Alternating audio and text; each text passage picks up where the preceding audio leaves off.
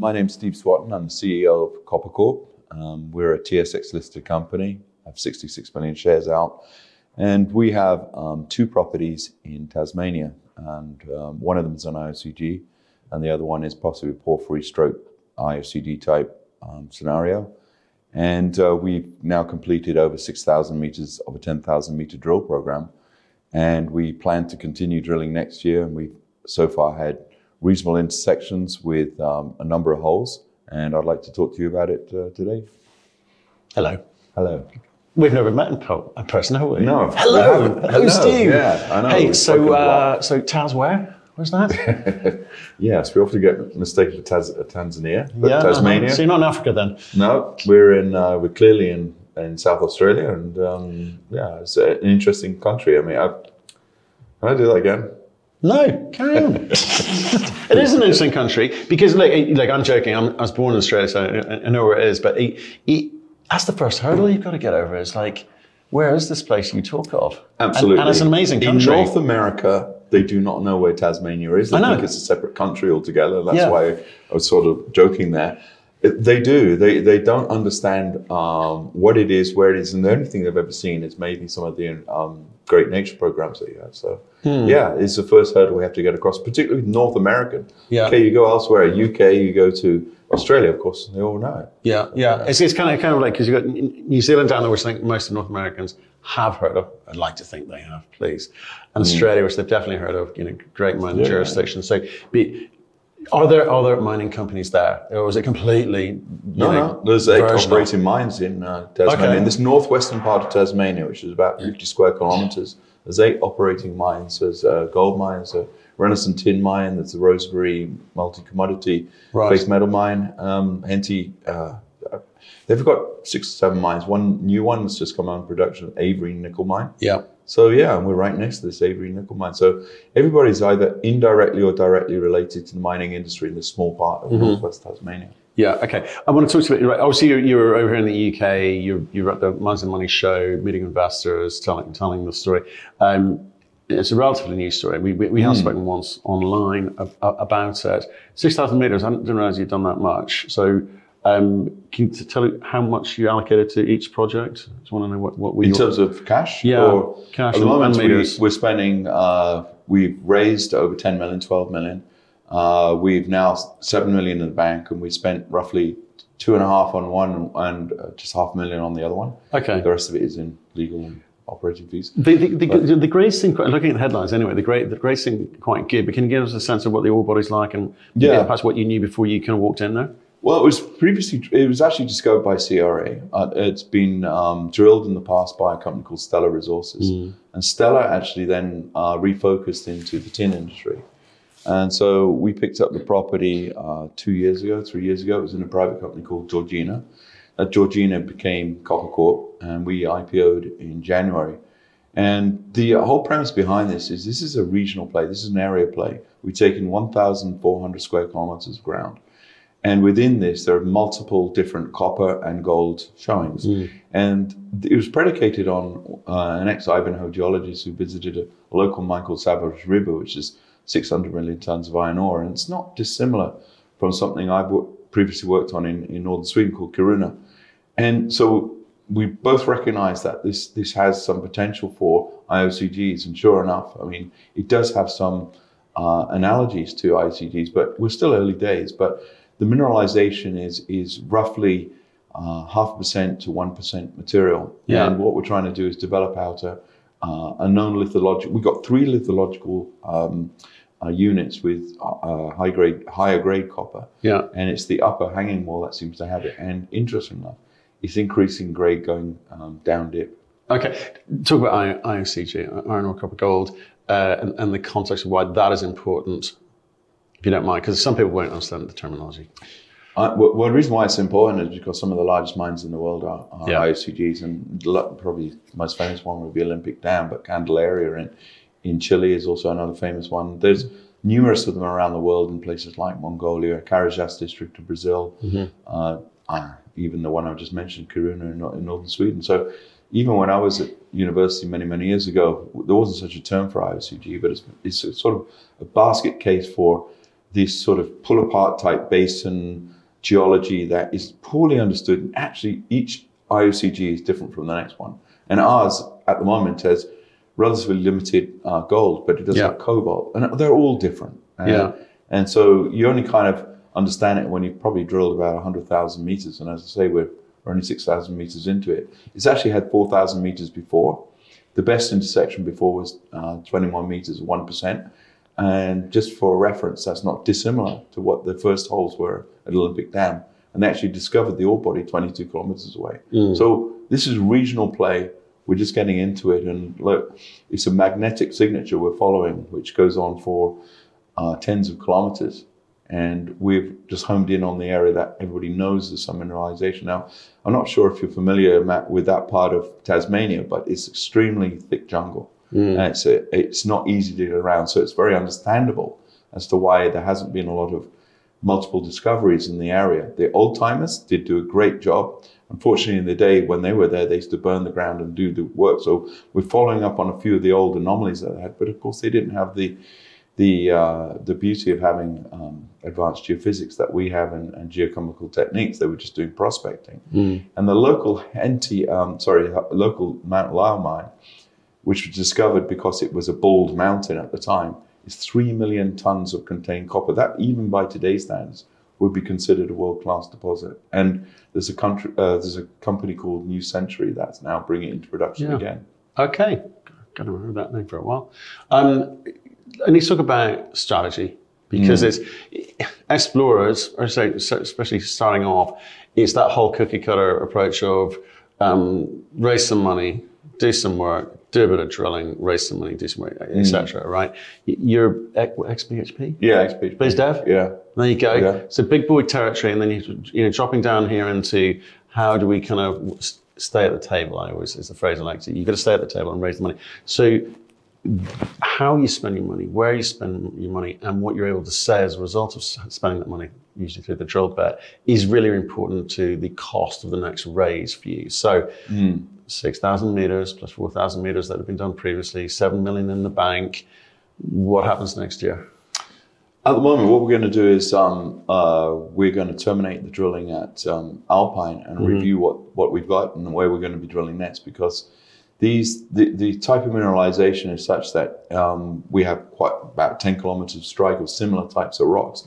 So we're going to target other areas within that. But the second property I was telling you about, the Skyline, is Dora. It's called Dora, the actual prospect itself. It's never been drilled before. This is absolutely phenomenal because it was discovered in the 1930s. And it's totally different. We're not quite sure what it is. It's a unit called the Mount Reed Volcanics. And that is also the host of the Rosebery mine. So within this, we've taken some rock samples from previous trenching work that was done in the 1930s, and we have results from muck samples, which is a bunch of different rocks that were brought up, which is 20 grams gold, 2% copper, and multi-percent base metals. So we're not entirely sure what it is. So when you're talking about what we're going to do next, we're going to stop the drilling on the drill out of the resource that we think we have at Alpine, and then we're going to concentrate on the Dora in the interim. But then, look, it's tax loss selling in North America right now. You know the situation. Yes. But other members of the board, we're fairly experienced, seasoned guys who kind of know the annual cycle of how it raised here. I think we've got something that is of interest, like you were mentioning. I was in BHP, of interest to a major. So it might well be that one of the majors might take part of the reason why we're here in London and other places. I've just come from Australia as well.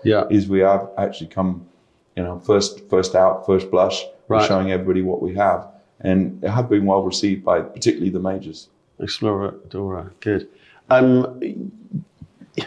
also intrigued by how you kind of raise the flag and say, look, we're here. We've got some interesting showings here, and we're going to go through a process. So at least have us on your radar. I guess it's easy for you to kind of put in a few calls on that front.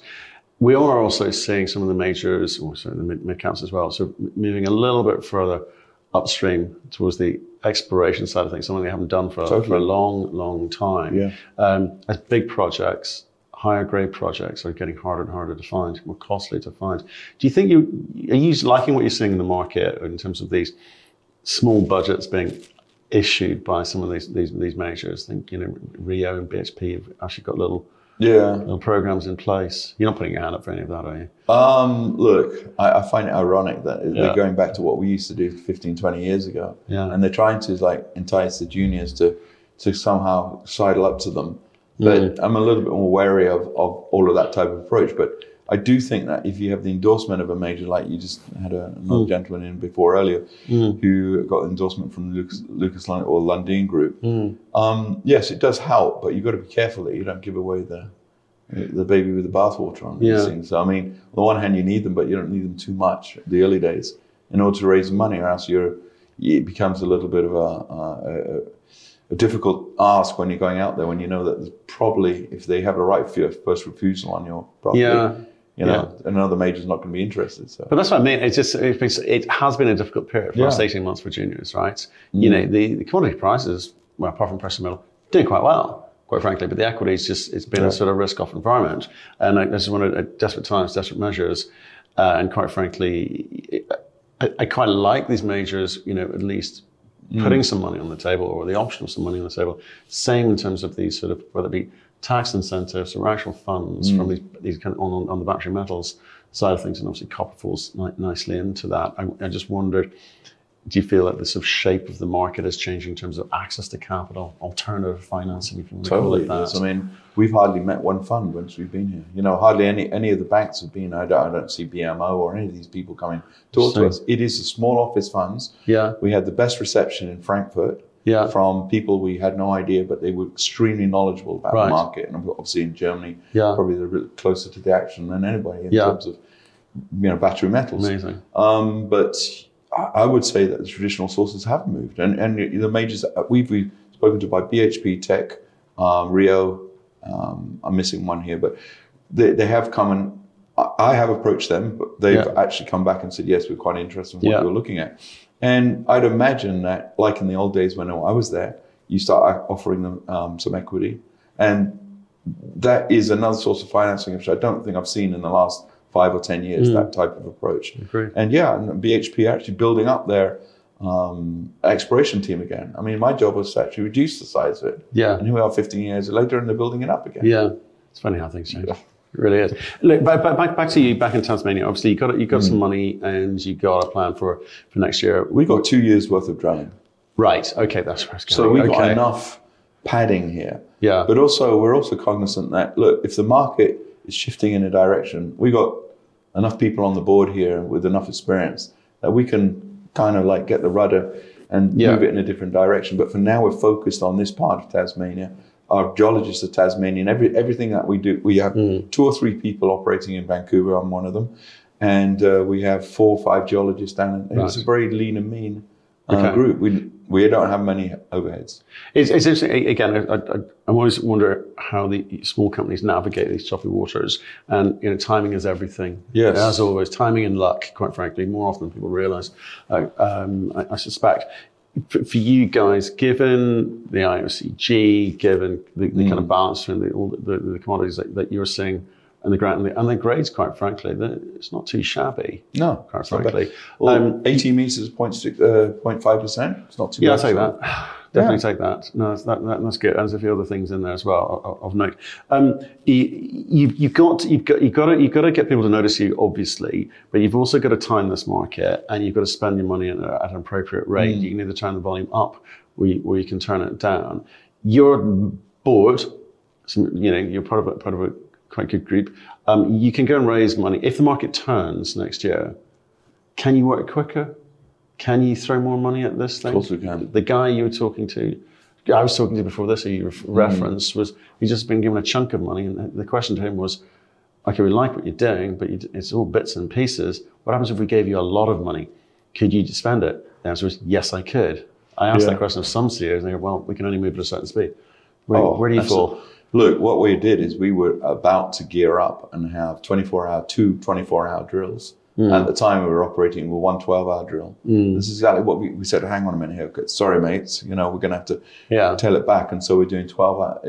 The deposit's not going away. What we're drilling is not going away. We spent enough on it to hold it for the next 10 years, probably. Yeah. So we can ratchet it up. And particularly with the other one, Skyline here, once we get the opportunity to get in there and drill it, that may end up taking a life of its own. So we've got a couple of avenues here. And, the third thing is that with 7 million, somebody said to me yesterday, 7 million, 70 million in this market.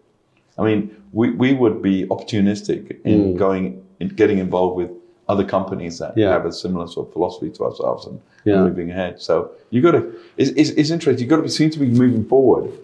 But on the other hand, you can't be seen to be wasting the money that you have. So, well, I think having any money and not needing to go to market for 2 years or whatever it turns out to be is rare, and it gives you options, but it also protects you. It's a defensible position. And lots of companies are cash stranded at the moment and regret not taking money sooner. So, and they don't have those options available to them. So, there are deals, but the company you said you got to take care of your own knitting first, I suspect. And get focused on that one. But look, Tasmania, now everyone knows where it is.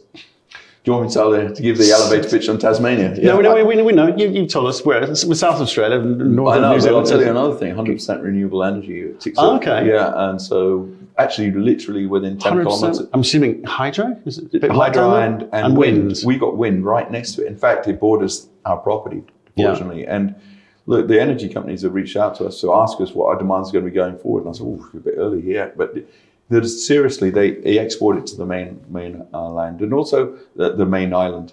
So the local government as well, I say extremely supportive. And we were getting $70,000 per hole on this new skyline as a rebate because they're encouraging more exploration around. So all eyes are on us right now with this one because it's I would say it's the best undrilled property that they know in this part of Tasmania.